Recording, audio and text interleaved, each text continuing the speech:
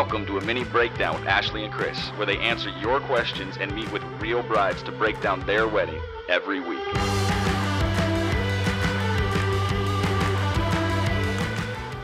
Are you nervous? Yes. How nervous are you?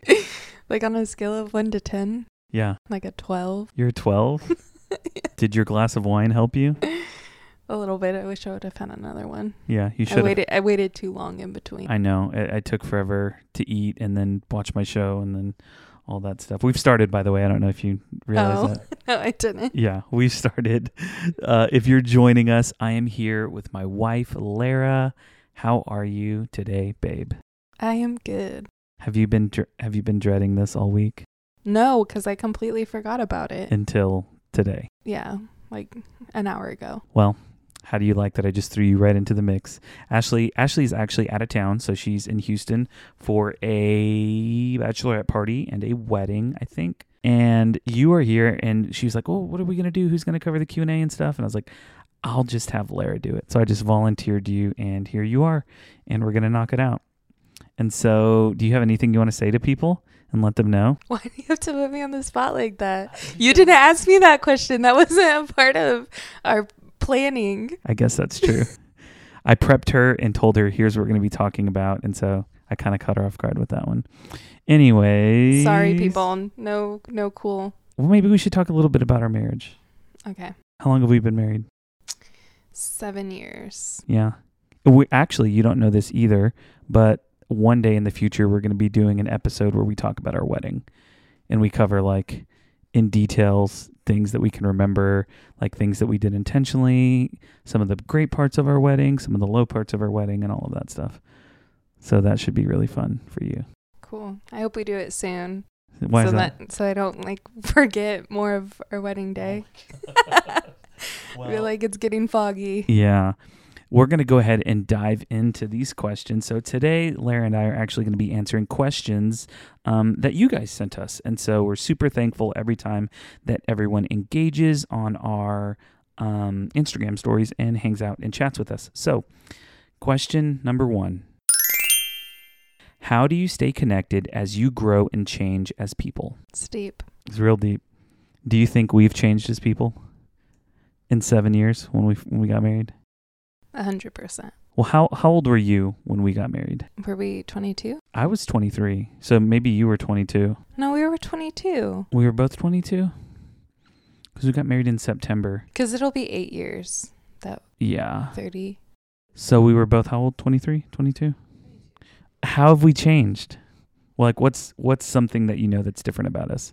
I kind of feel like we're honestly like more genuine people. Like we're more comfortable being ourselves, and I don't know if that's just like something that happens with age, but I feel like, I don't know, like we don't have to put on like a front anymore.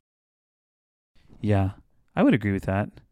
I think another way that we've really changed is kind of our beliefs and faith and stuff like that. I guess that's kind of what I was thinking about. When we met, we were like, we're pretty involved in church and stuff like that. I worked for a church. And so that was a huge part of our lives.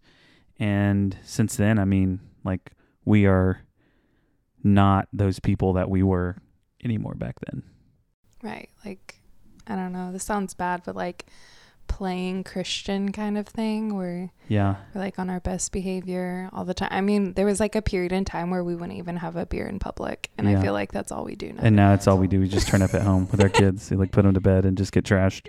We have our friends over and just get trashed all the time. Living our best life. So like, how can people stay closer? So that's just one aspect of us. Like our faith and like our beliefs have changed. And I actually think that that's probably something that does change for people. Like I know, we have friends who they've navigated change in their beliefs and what they believe. And I'm super lucky that hasn't been an issue for us, but it's been an issue for some people.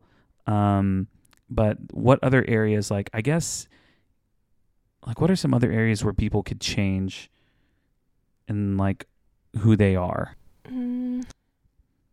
Oh, I have one. I just thought of one. Maybe like be sure to hold the mic up. Like that, yeah. I just put it away from my face so I'm not breathing into it. Okay.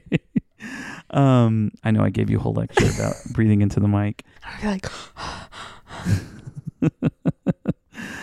I feel like some people, like when they become parents, they change. oh, yeah, for sure. Like, do you feel like you had a bigger, like my mind goes to moms. Like when a mom becomes a parent, like there really is a big shift, I think, for some moms, and like their focus becomes the kids, and maybe the husband takes a bit of a back burner.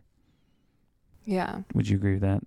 Yeah, I would agree. I mean, yeah, it's like a whole new territory for them. And I feel like they, like as a mom, like you just feel like this huge weight to take care of them. And it's Right. hard to like balance everything. Like it's hard like to take, care of your children, let alone yourself, let alone like giving attention to your spouse. Like it's just a lot. Yeah. Another part of this question was how do you stay connected as you grow? So growing too, like I bet there's going to be times in some people's marriages where one of them is getting really healthy, mentally, physically, emotionally, spiritually. I mean, and they're just kind of bettering themselves as a person, and the other person maybe isn't. Yeah. Doesn't want to grow, doesn't want to get better, doesn't want to change. Like, what would your advice be to the spouse who is changing? And like maybe they're experiencing some frustration with their spouse who doesn't want to change, who really is just fine, just kind of being who they've always been, which might not be a healthy version of themselves. I feel like we've gone through seasons of that multiple times where it's like one of us is doing really well and the other one is kind of just having to be like the cheerleader. Mm-hmm. And then it just kind of swaps sometimes. Yeah. I think my advice would probably be, number one, I think you just have to be patient with that person. Like, I don't think anyone changes, and I say this all the time on the podcast, but I don't think anyone changes because someone else wants them to change. Like, they do it because they come to a place in their life to where they're tired of being in the spot that they're at, and then they change, and that change, like, actually sticks. I mean, you've made a pretty big, like, shift in like, your health here recently. And we had like loads and loads and loads of conversations about, you wanting to do that for a long time. But I think something shifted in you that kind of like flipped the switch and you're like, all right, I'm doing this. Yeah. You have to like do it for yourself. Like you can't just do it for your spouse or because your spouse is doing it too. I think the best thing that you can do in terms of staying connected when one of you is growing or changing is to just love the person right where they're at. Yeah. I was going to say like definitely be supportive of them, like be an encourager, like their biggest cheerleader, and just like keep communicating through it. Yeah. I think that's probably the most important thing that anyone can do is you just have to love your spouse right where they're at, and maybe they decide to change shortly or in the near future, or maybe they make changes in their lifestyle down the road. But I don't think you can like expect someone else to make really positive and healthy changes if they're just not in a place to where they really want that for themselves. Like they have to want it for themselves. And you can't want it enough for them to get them to do it. They really have to want it. So like, what if your spouse is like changing for the negative? Then what? I mean, that's a whole different thing. I mean, I think it boils down to probably sitting down and having a conversation, and unfortunately, not everybody is mature enough to know how to handle the feedback of saying, "Hey, I don't like the person that you're becoming." I think in a marriage that would be like fighting words, right?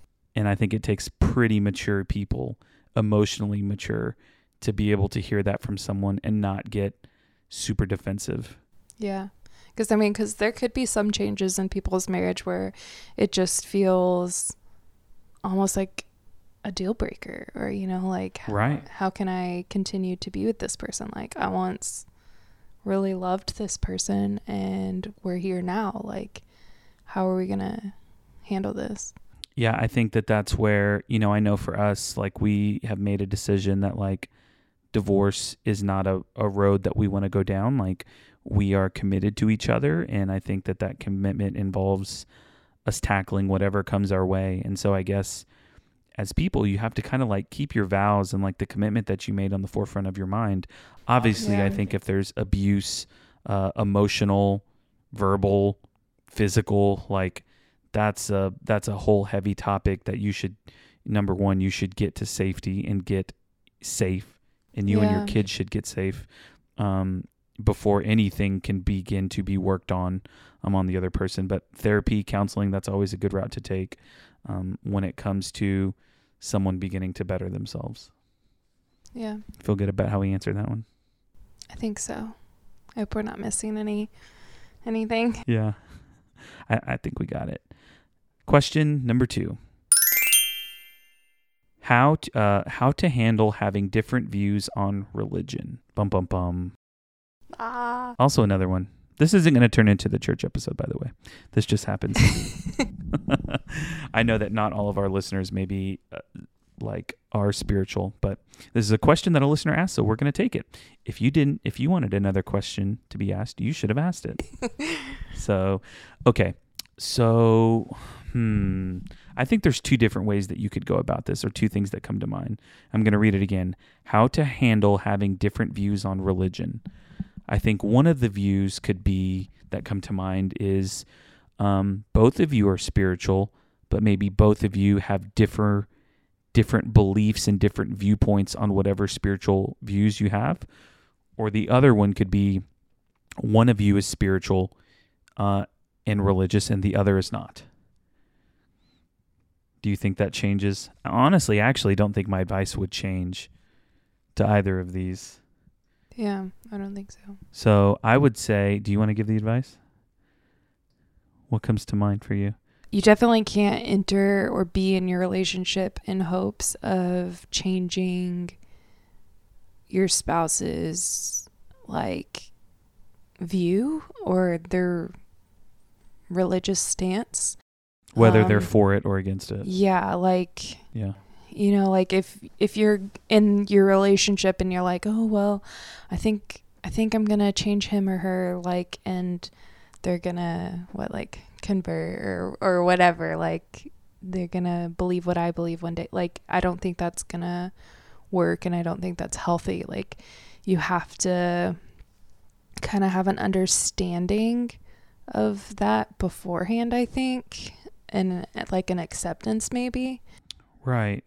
Yeah, I would think that just to echo what you said, if anyone goes into a marriage thinking that they're going to change anything about their spouse, even flip it, and it could be something that doesn't involve faith or spirituality. Let's say that they really value spending time with their family. And let's say for whatever reason you don't like that. I don't think there's anything that you're going to be able to do to change that, because that's a core belief that they have. There are some things that are behavioral beliefs, like when you and I first got married and every morning you would get up and you would you'd make your coffee and then you'd set your spoon on the counter, the bare ass white counter. The coffee spoon. The coffee spoon. It really wasn't that big of a deal. It was totally a big deal. But that was a behavioral thing, and you have gotten better at it. You set it on things now, even if it's a napkin. And for me, I left cabinets open all the time, every freaking cabinet. I'd go in and look for something, and Larry would walk in, and there'd be 10 cabinets open. I just forgot about them. I don't know. It's so annoying. But those are behavioral things that we've worked on. There are core beliefs like faith, family values, maybe even probably even how you handle money, maybe. Yeah, money things too.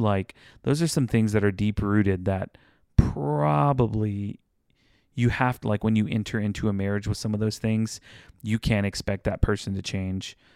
You can't have these expectations where you're going into it and you're you know what, this isn't a big deal because I'll change this about them. You ain't gonna change anything about anyone. Someone, again, has to change, and they have to come to the conclusion that they want to change for someone else. Now, that doesn't mean that you shouldn't have conversations about these things. Yeah, that's what I was going to say, too. I don't think it's, impossible to be with somebody that has differing core values than you. Right. I think you can still make those relationships work, and I think that they can be successful, but,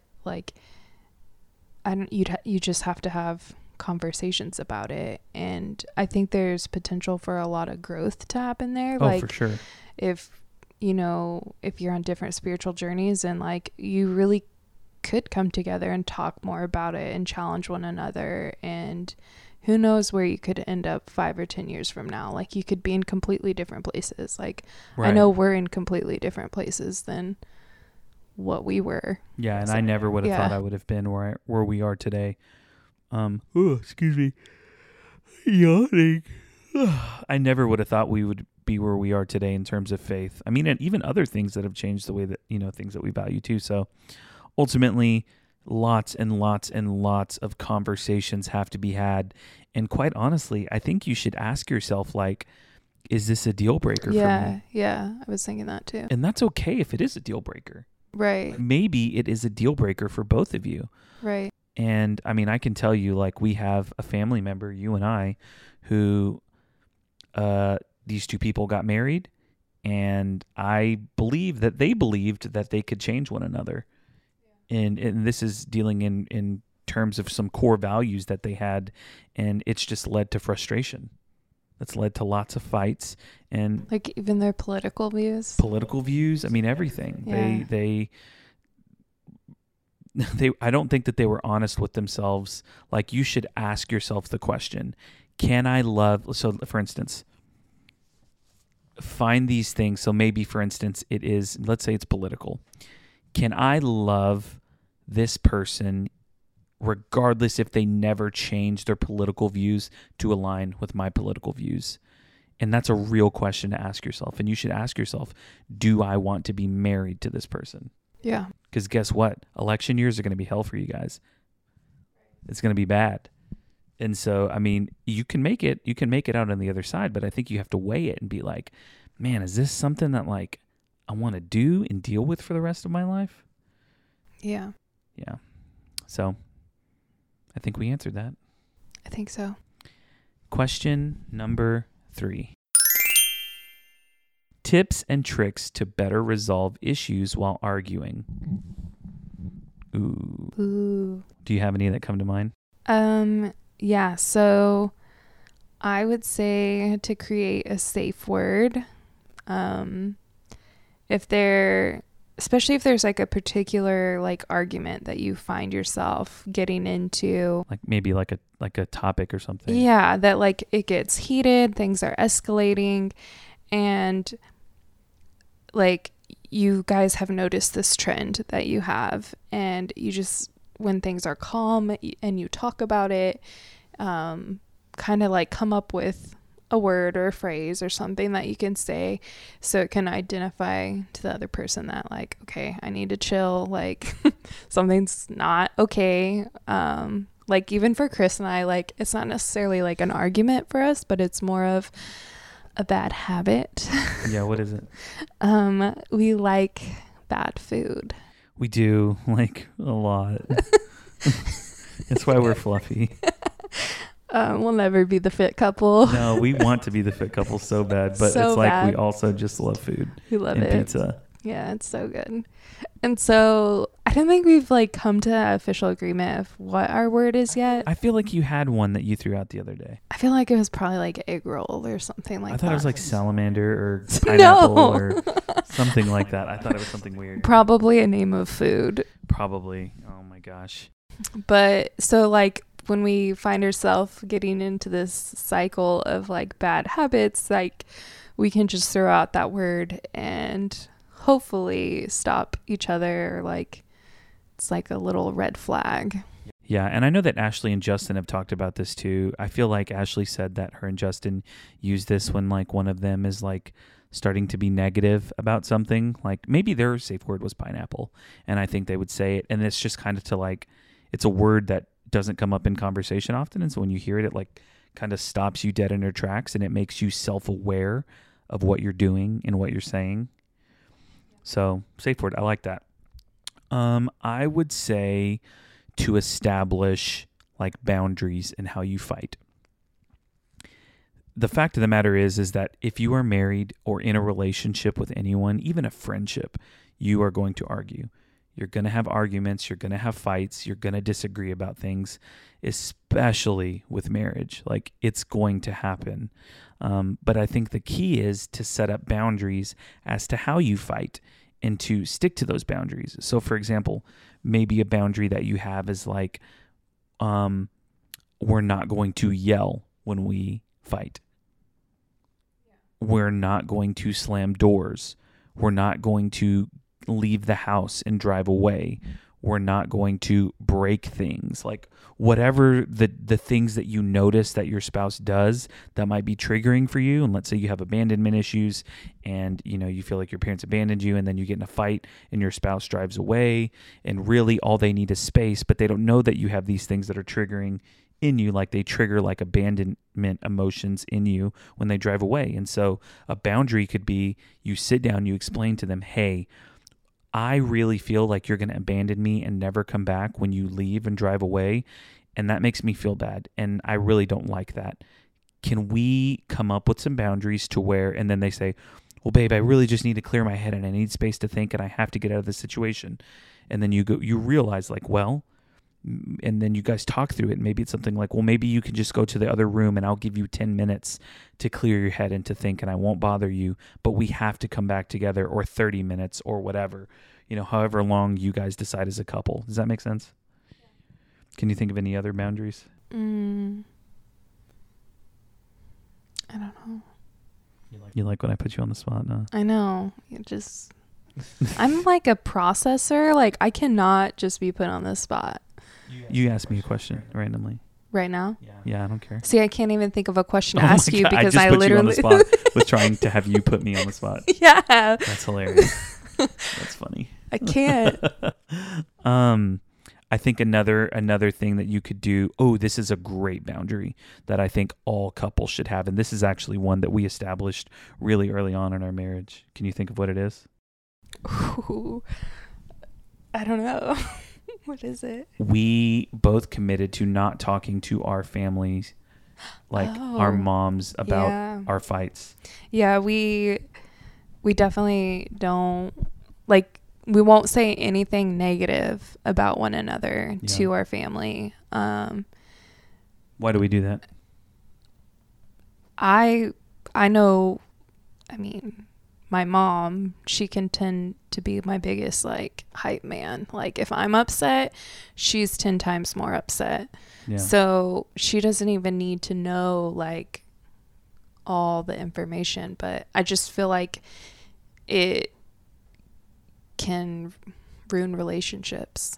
Yeah, I'm really, really, really thankful that you've chosen to like respect me in that way and not go to your mom with that stuff, because I think it would just make, like, me and your mom already have kind of a rocky, it's been rocky at times and it has highs and lows. And so I think that would just keep it in the lows and probably keep it.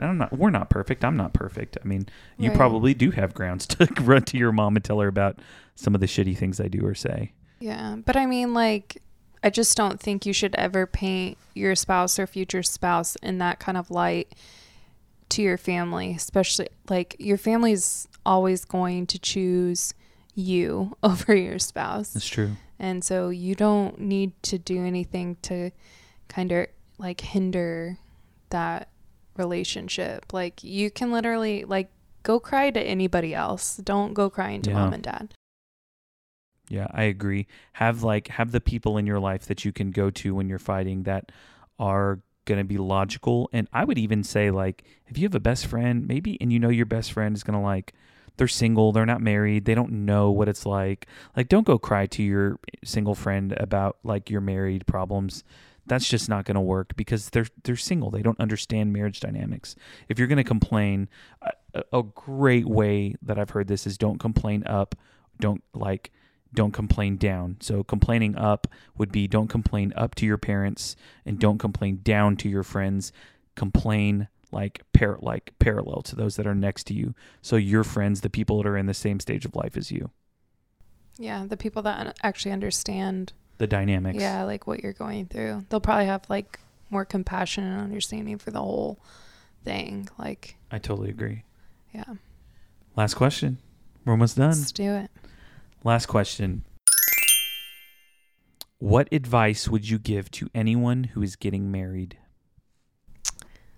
Okay. And I'm assuming this is in regards to like marriage and relationships, not wedding planning. My advice would be, just because you're close doesn't mean you're close. Ooh, I'm interested. Unpack that, Master Yoda. Yeah, so just because you're in close proximity with one another doesn't mean that you are actually like connected, like that sort of closeness.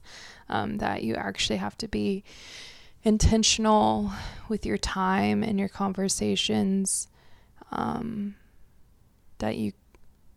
That just because you go to bed with the same person every night and wake up next to them and live with them and do daily tasks with them, it doesn't mean that you're going to feel like a connection. Yeah, that you'll feel a connection. I think that was something that I didn't fully understand. And maybe this doesn't apply to everybody, like people who've already lived together before they got married. Maybe they've experienced this. But Chris and we didn't live together before we got married. So I thought that once we got married, everything was going to be perfect. We'd be living together. We'd be super close all the time. And it was like that. Sometimes, yeah. No, I'm just kidding. There was a point where I felt like I was just his roommate. Yep. And it was crazy. Like, I didn't think that was possible, but... What was it about that season like that made you feel like we were roommates, that like things that I did or didn't do? I think we just didn't make a priority to come together and like talk, and we just kept really busy. It was like we were living separate lives. Yeah, just it was under like the same roof. Roommates with benefits type of situation. Yeah, and I mean, and honestly, at that time in our lives, like you were working a full-time job. I was in ministry, which is like 2 full-time jobs. I was giving a lot. And since then, I mean, we've obviously talked about this and reflected on it, but I was giving my time to lots of other people, volunteers, having coffee meetings, meeting with students, and then, like not connecting with you, my wife. Yeah. Yeah, that's good, babe. That's really good advice. I would say, and so you would be like, be intentional. Yeah. Connection just doesn't happen easy. Yeah. You have to work at it and work to make it happen. Yes. Okay. I would say that my advice would be this involves kind of communication, because we've always kind of lived busy lives because of me. Like, it's not because of anything you do. Like, I'm so chill. I'm the one that decides I want to change the world and take on all these projects. Like even now, like I have the Bridal Breakdown podcast. I have the Salty Dogs podcast that I do. I have my photography business that I do. I have 2 other businesses, a live streaming business and a podcasting like solutions, helping people start podcasts, like business. Like I do a lot and you don't do a lot. And it's not, and I don't mean that as like a diss, like at all. I'm the one that fills our calendar with stuff. And so I would say... I keep my calendar open for you. You're the best. I would say that the best advice that I can give, like if one of you is more busy than the others, number one, if you don't already share a like calendar somehow that's color coded with like different things. Life changing. Like you can do that on iPhones. Android sucks. And maybe you can do it on Android too. But I just know when someone told us about that like changed our lives.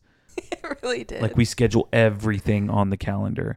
And like so, literally everything. Yeah, everything. Even if it's the next day, like we'll go in and I'll put it on the calendar. So do that. And then the other big piece of advice that I would give a couple who's getting married is to have a weekly family meeting, even if it's just the 2 of you. And this is something that we used to do a long time ago and we stopped for a while. And we've recently, over the last couple months, started doing it again. And what is the family meeting? So our family meeting we usually do it on Sunday, because it just kicks off our week. Yep. And we pretty much go into detail about what we have coming up, like things that I'm doing, what Chris is doing. So we're just kind of in the know, like even previewing the week. Yeah, like even though it's already on our calendar, like we're just reviewing it together. So in case one of us didn't check something, like we're not surprised. Yeah. And I mean, we even go as far as sometimes like going ahead and like planning our meals at that time, like our grocery list. We even schedule like family time, like that's been something that I've liked that we've been doing this time around. Like being intentional with like it's a nice day on Wednesday, like we're gonna go to the park. So like kind of even planning, like that's looking at the weather, like what's it gonna look like. We have zoo passes so we can take the kids whenever. So just seeing when there's a nice day and we can take advantage of it. And the other thing that this does is that if there is a busy day, I feel like this mentally prepares you to know, like, okay, this Tuesday is a bridal breakdown recording day. I'm not going to see Chris from 9 a.m. to 3 p.m. Like, he's literally going to be in the basement that long. And I feel like it kind of helps you, like, maybe you know that that's already coming, but on Sunday it's like, all right, that's going to happen. But then these other days, like, we're already carving out intentional time, so it's okay. Yeah, for sure. It helps a lot, especially because we both, like, well, you work from home and I stay at home with the kids. And so sometimes I think that there should be more time available with each other than what there is. And so it gave me more of a clear, like, I don't know, expectations of like what. That's a good word. It definitely, it puts all the expectations on the table for sure. And lets you know, like, okay, since I'm going to be doing this at this time, that means that you're going to be spending time with the kids, hanging out with the kids. Now taking Cannon outside, hanging out with him, our puppy, all that stuff. So I think that's really helpful. For sure. That's all the questions.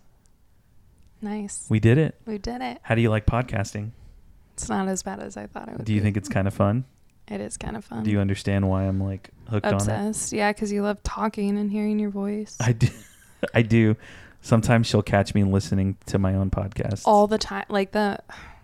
Why? I can't even... I'm going to play this so you can hear your voice and you're going to hate it. You're going to be like, oh, what? I sound like that? I know. So, I'm nervous. Well, people, we have an amazing interview that's coming up for you right after this. We actually sit down and talk to Alexandra Burt. She is a photography and business owner here in the Wichita area. Lara and we've actually gone on a double date with Alex and Tate. Yeah, they were great. Yeah, they were so much fun. They were super cool. We'll probably hang out with them again and go grab some beers. We better. They're great people. And so anyways, Alex basically shares her story, and she had a pretty amazing wedding at the barn at Grace Hill, but there were some things. They had a long distance relationship, her and Tate. They had an extremely fast engagement, even faster than ours, I think. Nuh-uh. Oh, wait, no. They had a pretty speedy relationship. I think we take the cake, though. I know. It's kind of hard to beat us.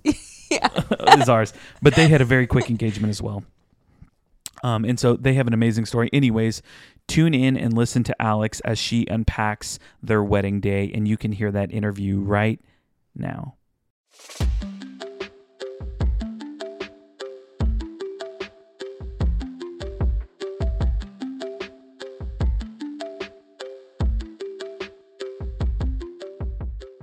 Welcome to the Wedding Breakdown, where we break down real wedding days from real brides. And we are here today with Ashley and Alex. Ashley, how are you doing? I'm good. How about yourself? I'm doing great. Alex, how are you? Thank you so much for joining us. Yeah, thanks for having me. I'm doing great. It's a Sunday off. Perfect. Yeah, it's a great day, great Sunday, great weather, and we're going to have a great interview. Why don't you get us started by telling us a few things? Why don't you tell us who you are, which we've already kind of done, how long you've been married, when you got married, and kind of what your whole vision for your wedding day was. Okay, I'll try to remember all of those. For starters, I'm Alex. I am from Wichita, Kansas, born and raised. I'm also a wedding photographer here in the area. So Ashley and Chris are just some local photographers I look up to. It's so fun to be on here with you guys.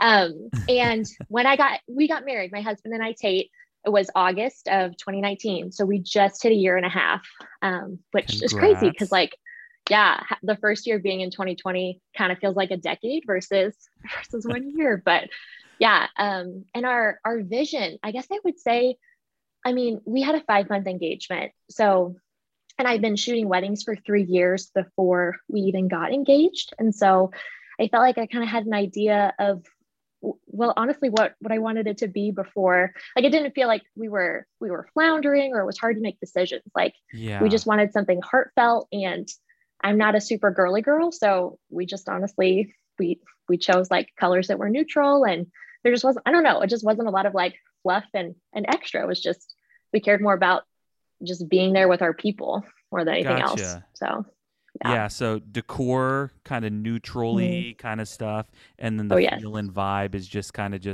how would you describe that? The feel and vibe, I would just say fun. And like, I'm a planner through and through. So our wedding, like, we had a timeline where everything flowed like from start to finish. Like, we've all been to those weddings where there's like really large gaps between the ceremony ending and like the reception starting, or even in the reception where you're kind of twiddling your thumbs as a guest, like waiting for things to happen. That was not our wedding. Like, we had a 15-minute room flip. And then from there, like, it was, down to even like, we came in, we immediately got food served. And then our guests were still in line for food when we cut our cake. And then right after we cut our cake, we went and did sunset photos. So everyone was like eating cake and their dinner while we were doing that. And then we came in and rolled into our first dance. Like, there was not really room for anyone to get bored and leave. So, which is such a blessing for your guests, because that is the hardest part about attending a wedding is you're there to celebrate with the people, but you feel like mostly what you're doing is like sitting at a table and observing a lot of things occur or waiting to observe a lot of things to occur. Totally. I love that. You said that you wanted a heartfelt wedding. In what ways do you feel like you incorporated that theme? Yeah. Oh, so many ways. So I have a lot of like very talented friends that played a part in helping with our wedding. So like, my best friend is a florist. She worked for one of the top like wedding floral companies in Indianapolis. And so she gifted our floral design to us for our wedding. So it was like, that's a huge expense. So we got our florals at cost, which is insane. Like, we just paid for the actual goods, but that is amazing. Getting to do that with my best friend too. Like, so for example, I went to Israel on a class trip in college, and then I worked in a refugee camp on the Greek island of Lesbos. And in both places, there was lots of olive trees. And I love those trees. And so we used olive branches in like all of our bouquets, and peonies are my favorite flower. And so that was what made up my bouquet as well. And if they're not your favorite flower, you should smell them, because they will be. Like, they're wonderful. Wow. So like, even just down to that, it was like, and again, I'm not a super girly girl, so it was like greens and whites, like elegant, timeless, and like having her put that all together made it even more personal.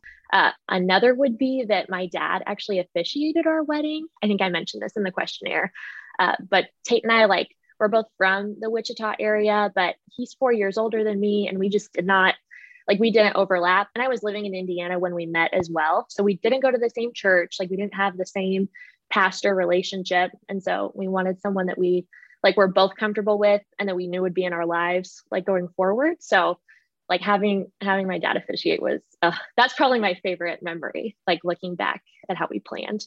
That's amazing. So good. How'd you get down the aisle? Did he I've had, down the aisle? He did. Yeah. Which is like something I've been dreaming about, like, since I was a little girl and I first went to a wedding. And I've had a couple of my brides ask about this. So I'm glad we're talking about it, because I think other brides probably have this aspiration, but are just trying to figure out the logistics of how you do the handoff. Yes. So we got married to help you visualize it at the barn at Grace Hill. So they have like a kind of a staircase that goes up either side of the back of the room where the bridal suite is. And my dad stood up at the top with me behind those doors. And then the pastor of like the church that I grew up going to was at the end of the aisle with Tate. And so my dad walked me down, which also for all brides getting married somewhere like that, have your dad walk down with you. Cause I was not nervous at all on our wedding day, but like those 10 minutes before like those doors opened, it was like butterflies out the yang. Yeah. So having him there was so helpful.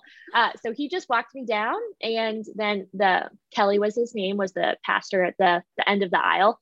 He did like a little prayer, got everything started. And then, he asked the question, like, who gives this man to be married, blah, blah, blah. And then we did the handoff, and then my dad and him just switched spots. So it was great. That seems so like such a simple solution that I wouldn't even have thought of that. It was super easy. I mean, you just basically need someone that's like decent at public speaking to open it up. Like, right. Yeah. You totally do it. Super helpful, because I'm sure you're right. I'm sure there have been other people that may have wanted to do that, but just even logistically, just, hadn't thought through that yet. Yeah. Or they're like, I want my dad to be the one to walk me down the aisle, but I also want him to. So maybe I just need to pick one, and I'd rather he walk me down the aisle. Mm-hmm. Oh, yeah. If I had to choose between the two, that would for sure be my first choice. But yeah. Having talked to you and Tate before, just not that long ago, we went to dinner with you guys and had a blast. But one of the things that you briefly mentioned that I thought was really cool was what you guys had for dinner. I don't know if you, and I think that there was something there too. I'm not, you can tell me like, oh no, that wasn't important. Yeah. But I thought it was. Mm-hmm. Yeah. So my husband, Tate, I mean, I would say we're both foodies through and through, but Tate's on like a little bit of a different level than I am. And so who we hired for catering was a very big deal to him, which side note, ladies, I know it can be hard to like pull in your groom to get excited about planning, but like look for those things like that. Like for Tate, it was the honeymoon, it was picking the caterer, like those things that they're excited about and actually care about, like let them run and take the lead with like, because they're more invested in the day at the end of the day, if they like were very involved in like researching and connecting with vendors and all that good stuff. So anyways, Tate took the lead on our caterer, and we went with Biscuit Co., which is owned by Dempsey's Burger Pub here. Mm-hmm. And it's like, oh, it's so good. So we did it's called the Belmont, and it's like, it was buffet style. So it was biscuits, fried chicken, gravy, really good American cheese, bacon. And I think that was it. But like, and then we did a charcuterie board, and we had like some salads as well. And it was great. Like people could just make whatever combo they wanted with that food. And I mean, it's been a year and a half, and we still get compliments on the food we went with. So it's different too. Not only is it local, not only is it something that he was excited about, but it's also like not just chicken and green beans, which as a vendor, I get very excited for chicken and green beans because that gives me some like healthy calories to consume. Right. But from a guest perspective, what a unique thing to eat that you've never had at a wedding before. Yeah, exactly. Yeah, that's really, really, really cool. I think that's something that's really memorable. And so it sounds like there was these moments that were filled with intention that you kind of weaved throughout your day. I don't think we've talked about this yet, but if you had to go back and say what your wedding why was, like why you and Tate chose to celebrate your marriage with a ceremony and a reception, what would you say that was for you guys? Yeah, that's a good question, because I've been reflecting on it a lot. If I'm honest, I feel like in the moment there was a lot of, this is the thing that we do culturally, like this is the norm. I would also say though, I'm a mega extrovert, and Tate is like a very social introvert. So there was, and he was 29 when we got married. So there was just this like, he had been waiting so long like all of his friends were married and had kids pretty much when we got married. So I feel like that celebration was bringing all of our core people together in one place. Like I met a lot of his really good friends at our wedding, because side note, we were long distance for almost our whole relationship. And so that also was like a different layer of navigating meeting friends and planning and all of that. But the wedding felt like just the hoorah of like, we are doing this, we're committing to each other, and we're doing it with the people we love most, and like two becoming one across the board, if that makes sense. That makes total sense.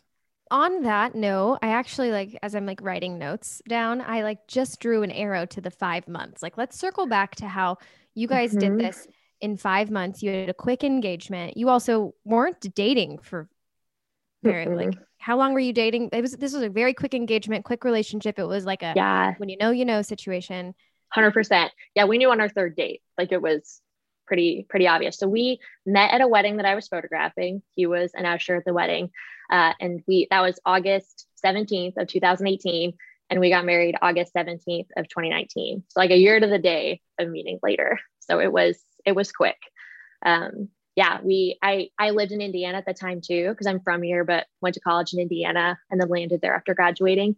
But I was back in town shooting a wedding, and I happened to be in town for like a week. And so we like squeezed 3 dates in and like kind of made the call 3 dates later that we'd both like sworn we'd never do long distance. And it was so obviously right. Like, I always thought it was total BS when people would say like, when you know, but it's so true. At least it was for us. So so we dove into long distance, and he proposed. It was like basically our 6 month, or a little after our 6 month anniversary. We were on a ski trip in Colorado, and then we basically, the 5 month engagement, I think we would have liked to do a little bit longer, but we knew the venue we wanted to get married at, and they had 4 Saturdays left for the year, and August 17th was one of them. And we were like, okay, I think that's what it's supposed to be. Like, how cool is that? Yeah. So it's crazy too, because I kind of always assumed that was an intentional decision, that it was like the day that you guys met, but it was just like happenstance. Yep. 100%. I was like, oh, September, like October, I could totally do that. Yeah. August. It was always heat available. Of the summer. Yep. Heat of the summer. Yeah, for sure. Kind of along the same vein of long distance, like, can you talk about maybe some of the challenges and how you guys overcame those challenges with wedding planning, like, and having distance between you guys? Because I'm sure that this scenario isn't isolated, and that there are other people that might be planning long distance as well. Totally. Yes. I felt like we both had pretty stressful work schedules. Like, I had a job where I ran the marketing department for a small healthcare company, and it was just me. And if I was busting my butt and super efficient, I worked 60 hours a week. And this was happening at the same time as like wedding season picking up for me as well up there. And then trying to navigate wedding planning, long distance, and then getting ready to move too, like the shuffle of all of that. I guess this is what I say to my brides when I feel like they get to their peak point of stress with wedding planning, is like, just a reminder that life does not slow down at all for you with wedding planning. If anything, it kind of tends to pick up because maybe you're buying a home together, or there's just so many things to sidestep around. And it's helpful for us to give ourselves grace, because it's ridiculous. Like this, it's just not, it's so much work on top of like normal busy life. And so I feel like some things that we did well was I tried to make several trips back, like probably at least every month and a half or so back home. And during that like sprint, we would do like engagement photos, meet with caterers, like go get our cake picked out. Like, it was just like, we tried to make it as fun as possible, but also bang things out.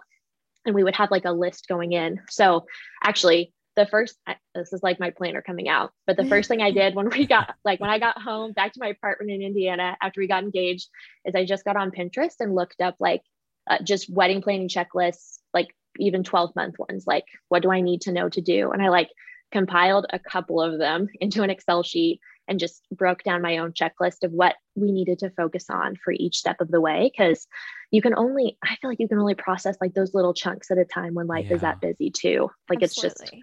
it's way too much. So I feel like we probably could have had like a lot more drama and potential angst if we had not had that in place. Like, I think I would have had a lot more anxiety. And two, we tried to like prioritize pursuing each other, like during the engagement, and not just making it exclusively about wedding planning. Cause like you can get so caught up on that, you can forget why you're even doing it, you know? Yeah, totally. I love that you talked about personalizing the wedding checklist and not just like you took what you wanted to make it your own. I think that was so great. Ashley, you're going to say something. I was. Well, you just gave me a light bulb, Alex. How did you continue to, because you guys are still dating, like at this point, because it's so early in your relationship, you are starting, like still getting to know each other, still kind of navigating and like learning the nuances of each other, and like you do in the beginning. How did you continue to prioritize that? Like, what helped you do that and not let the wedding planning and logistics get in the way of your relationship, especially so early on? While we were engaged, specifically. Yeah. Well, to be honest, I was just head over heels for that man. I still am, but like, I was so much more interested in him than I was so excited about our wedding, but I was way more excited because of how much I love Tate and just wanted to do life with him. So like, Tate was the reward, and wedding planning was like kind of the dessert, I guess, on top of it. But he wasn't. Does that make sense? Like Tate was my why. Oh, totally. Yeah. So it was. Yeah. So I mean, we would do like tons of different things together. Like Netflix has a plugin with Chrome where you can like both watch the same movie at the same time. So we would like FaceTime and like watch our Netflix shows together. Or we just talked like every night. If you think back to your wedding day, what might have been the best moment of the day for you? One that sticks out in your mind, that when you look back at it, like you just can't help but smile because this was just such a high point of the day. Yeah. So this ties into like long distance, but when we were dating, like Tate made a trip up to see me in Indiana, and we went to a movie. It was A Star Is Born with Bradley Cooper and Lady Gaga. Such a good movie. Oh, so good. Yeah. He also though had like flown that day. So he was like I think we caught a late showing because we got dinner first. So he was like for sure asleep for half of it. Tired. Yeah. But one of the songs in that movie is when like they're in a really healthy place in their relationship. And I think it might be the one that plays when they actually get married. And it's called Is That All Right? And there was one point when we were engaged, and we were sitting down at like the Anchor, little restaurant downtown here in Wichita, having dinner, and we were talking about what songs to walk, like for me to walk down the aisle to. And I'd like mentioned a few that I'd heard, and he brought up that song, and he started crying. Like, he's not a super emotional guy, but he like started tearing up thinking about me walking down the aisle to that song. And so that's the song we went with for our wedding. And that's my favorite memory from the day, because I got to the point where I went down the stairs, like turned around the corner, and then was rounding to go down the aisle. And as soon as I saw Tate, like we both just started sobbing. Like all of the pictures of me and my dad walking down the aisle, I'm just straight up ugly crying. Like, and I think it's just so sweet to look back at like the whole journey of long distance and kind of the crap that comes with that too. Like it's not easy, but just that sweet reward of like full circle with Tate. We're doing it, you know? Yeah. That story just gave me chills. So good. Like both arms. So sweet. Yeah. I love that. Yeah, it was really good. So that would probably be one of my favorites. Is there anything that stands out to you that might be considered a low point of the day? My biggest regret is we had probably close to 250 guests at our wedding.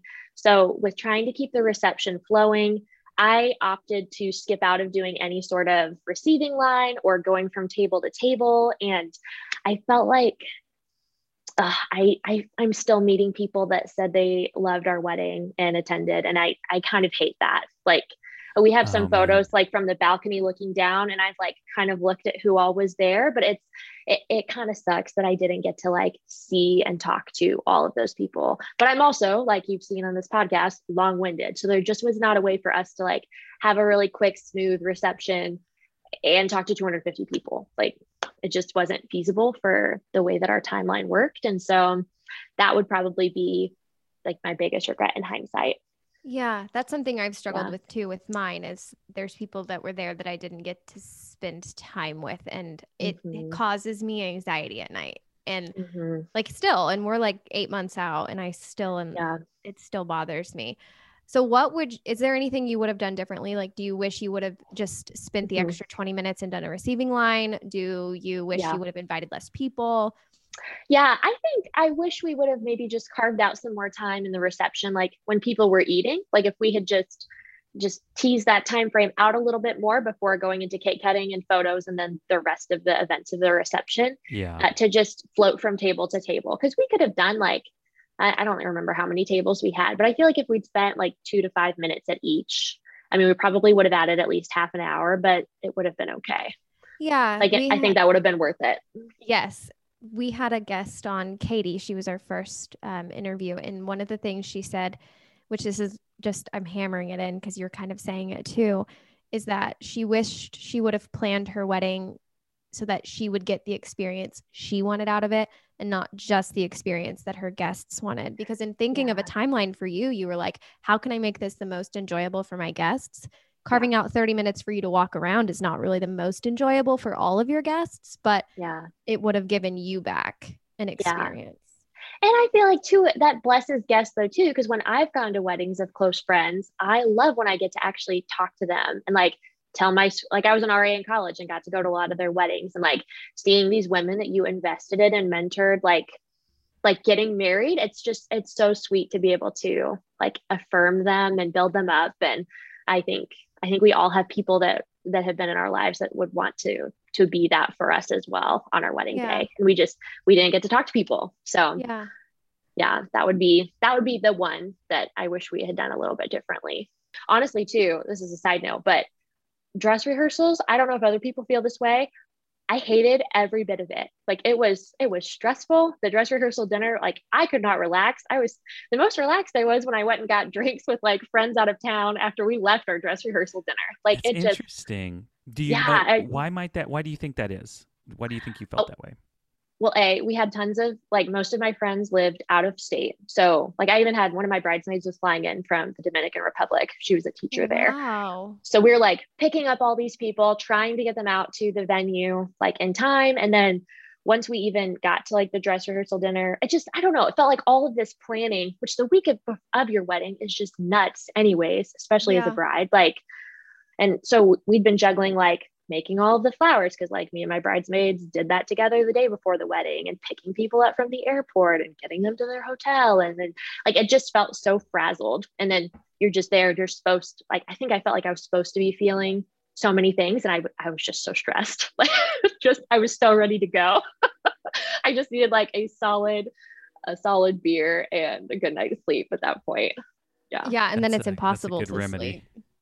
Yeah, exactly. Well, I think you go ahead. Oh, go ahead. I was going to say, it wasn't necessarily on our wedding day, but there was like, it's kind of probably back to an earlier question you had about like a struggle with long distance planning. But I did want to share this because it was straight up a mom and bride, like communication error. So my mom has like she's been diagnosed with a heart condition that like, it's just not great. And so we don't want to like speak that over her either, but at the point when we were wedding planning, it was pretty bleak, and she just did not have a ton of energy, like as a result of that. And so I was trying to like figure out how, and long distance. So this is all like in my head, but like, how can I take stress off of her? Like I know traditionally the mother of the bride plans like the bridal shower and all of that.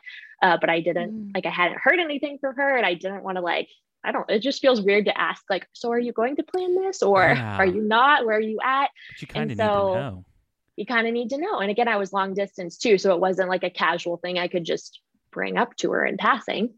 And so my mother-in-law is a saint and had asked if, like, would it be helpful if she put that on? And I was like, I think that would, because I haven't heard anything from my mom at this point. And so then I suggested that to my mom, and she felt, I would say pretty defensive, and like that, she's just very mama bear. Like she wanted to do that for me, and that was a really big deal to her. And it just it got lost in communication. And so that was like, it was kind of a lot of unnecessary drama just because of assumptions, I think, from me, my mom and mother-in-law. Like, and so I think it was fine. We had a good conversation and clarified things, and we ended up having like 2 showers, one with each side. And it was great because we both had like pretty established friend groups. And so it was more helpful to just have 2. But yeah, I don't know, I feel like there's so many other brides that are navigating long distance that have to deal with that unspoken, there's just things that are a bigger deal to moms than they necessarily would ever let on. And that was a learning experience for me, for sure. Okay. So pivoting, we're a mental health podcast, and I want to dive into, which I feel like because you are a planner by nature, and like you're organized, you're type A, right? That's an assumption I'm making, but I feel like you're pretty type A. Okay. Yeah. So because of that, you're very prepared going into the wedding day. And so that can help your mental health, but at the same time, it could potentially stress you out. How was your mental health and Tate's mental health as you guys were navigating this wedding planning process, especially at like warp speed? Yeah, it was, oh man, I would say overall we were okay. Again, because almost a year of long distance had taught us how to over communicate with each other. And so that was helpful. I would say though, probably like so I like moved back home 4th of July weekend and we got married in mid-August, which was weird. So I was like living with my parents back home. That was hard. And then I quit my like full-time job 2 weeks before we got married. So I was like training my replacement, and that is a whole thing that I could go into, but I felt like there was so much stress. I just felt like I almost had to like, which is a sure sign of like Enneagram 3 stress and just not being healthy, is when you get more focused on like tasks and achieving than you are on processing what you're feeling. Like threes fall asleep to our emotions, and we do that through work because it's easier to just work than it is to actually process them. So I honestly feel like mental health probably wasn't for me. I don't think I knew it was probably bad. Like I honestly don't feel like I processed a lot of anything until I got back from our honeymoon in Hawaii, like where I was like, okay, my job is different. This is not my house. This is not my normal bed. Like I have a whole new friend group. Like this is, cause we didn't live together before we were married. So it was like, that all became the new normal. And it felt like everything was just like a push to get to that point. And then I got to process. So if I'm being totally candid, it was our marriage was fine, but it was a couple of rough months for me internally, like our first few months of marriage. And like even being new to the Wichita market, like I went full time with photography right after we got married. So trying to gain traction there, it can be really challenging when you're brand new to a place. And then there's all this fear of failure that threes have. And I for sure was struggling with. So I would almost say like mental health probably wasn't great, but I didn't feel that it wasn't great because I could just not ignore it. And it was so busy. I got task oriented, but there was a lot to sift through after we got married, which was okay because there was time to, Yes. And that's what I was going to ask you. How did you work through those things that you were struggling with? Like your life being turned upside down and not processing any feelings until afterwards. How did you do that? I think I feel like God is really kind in that he forces us to slow down when we have to. So I didn't have like weddings lined up for the rest of the year. Like I only shot 6 in 2019 when we got married, and they were all just ones that were up in like Indiana, Ohio, where I was at.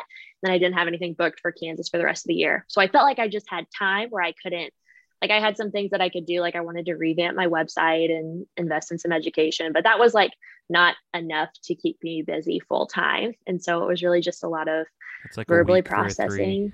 Yeah. Right. Kind of. Yeah. So it was just a lot of like verbally processing with my mom, who she lives 3 miles down the road from us, which is also such a gift after being like in Indiana for 6 years.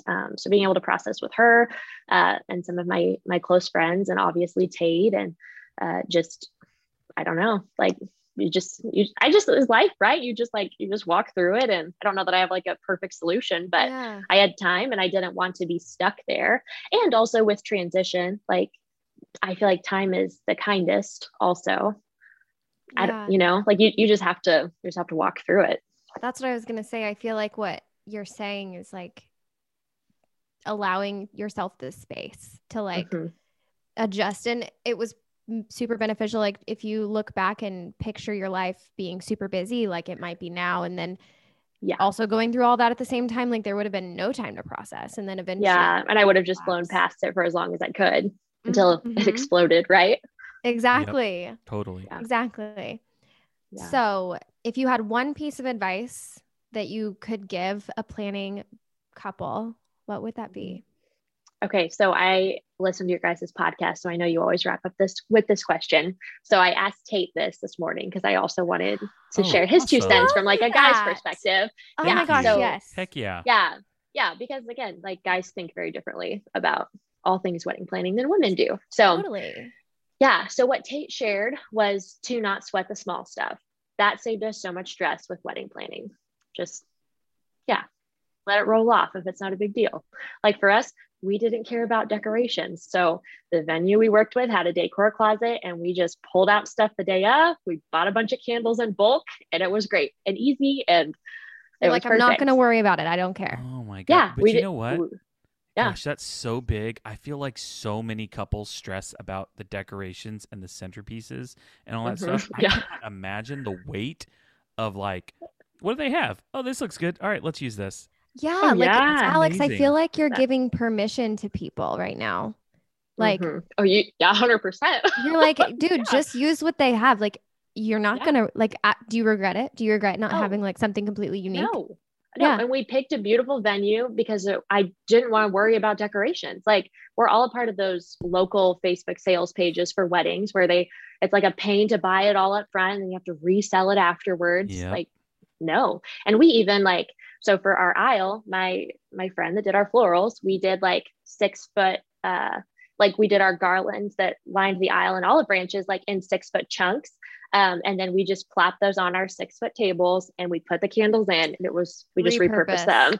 Yeah. Work smarter, not harder, guys. Like it's, yeah. Help it yourself out, because good grief. Oh, So that was- Stuff if it doesn't matter to you, don't make a big deal out of it. yeah. So that was Tate's advice. Yeah, that was Tate's advice. My advice is over communicate with your person about what actually matters to you, because everyone and their mom is going to have an opinion about what you should do.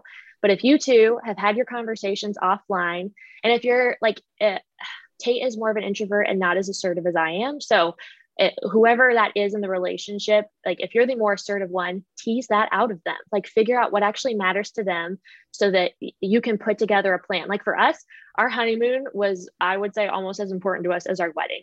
So we budgeted big for that. And Tate did a ton of research and we went somewhere that we would love. And we really valued that time together after our wedding and after the crap show of planning long distance in such a condensed time frame. Like that was important to us. So I would say just be intentional and over communicate with your person so that when you're asked these questions or when someone volunteers their help that's not asked for, you're both on the same page, even if you're not together navigating that conversation. Like it saves you. Like, I feel like that was probably what made wedding planning easiest for us, is we both knew what we cared about and we both talked about what we cared about. So it wasn't hard. So if somebody came to you, like a quote unquote, somebody you didn't ask to volunteer, and they come to you with something they want you to do, like they're like, oh my gosh, did you see these decorations? I want to buy them. How did having those conversations with Tate help you respond? Yeah. Well, it's so easy when you can say that you and your person talked about it. So the way I would have addressed that is, actually Tate and we've been wedding planning together and we have kind of a vision of what we want to do. And decoration is not something that we want to break the budget on. And our venue actually offers like this free decor and we've coordinated with our florist. So that's actually taken care of, but thanks for the idea. Goodbye. I love that. I think that's such a good point. Because if you can fall back on, well, Tate and I talked about this, then they think you're already prepared. But if you bring up your man, that just goes away. Right. If it's just you. Yeah. Otherwise, women can be so pushy with women. But this is pretty. And you're like, how do I tell them I don't like it? Or how do I tell them I don't want to spend money on it? And then if you're like, we as a couple, they're like, okay, well, I can't sway the couple. I can't sway their person. Yeah. And if you talk about things like budget too, you can throw that in there. Yeah, that's actually not where we want to allocate a lot of our budget. So and we actually, that's a done deal. And if they're like, well, what if we buy it? You can even say, again, that's just not something that we value and that we want to put anyone's dollars towards. But if you do want to put dollars towards something, we do value X, Y, and Z. Hey, by the way, here's our not honeymoon fund. Ta-da! Yes. Yeah. I would much rather this than decor. Yeah. And I think too, for like, I'm a much more aggressive and assertive personality, but for those women that they're afraid of offending people or they don't want to hurt anyone's feelings, like, again, having that conversation with your spouse, like, you don't have to hurt anyone's feelings when you just say, we decided together. Mm-hmm. So, I love that. Alex, thank you so much for coming on the podcast. You've shared so many gems, and so we appreciate you very much. Thank you for hanging out with us. Ashley, you have anything you want to add? I don't. I'm just always so excited when we get to talk to Alex. Yes, we do. You guys weren't on the call before this, but obviously we immediately started talking business and talking shop and all sorts of stuff. And we could probably talk about that stuff for hours. So, Alex, it was a joy to have you on. Thank you so much. Listeners, we will be bringing you another interview with a bride next week. Have a great day.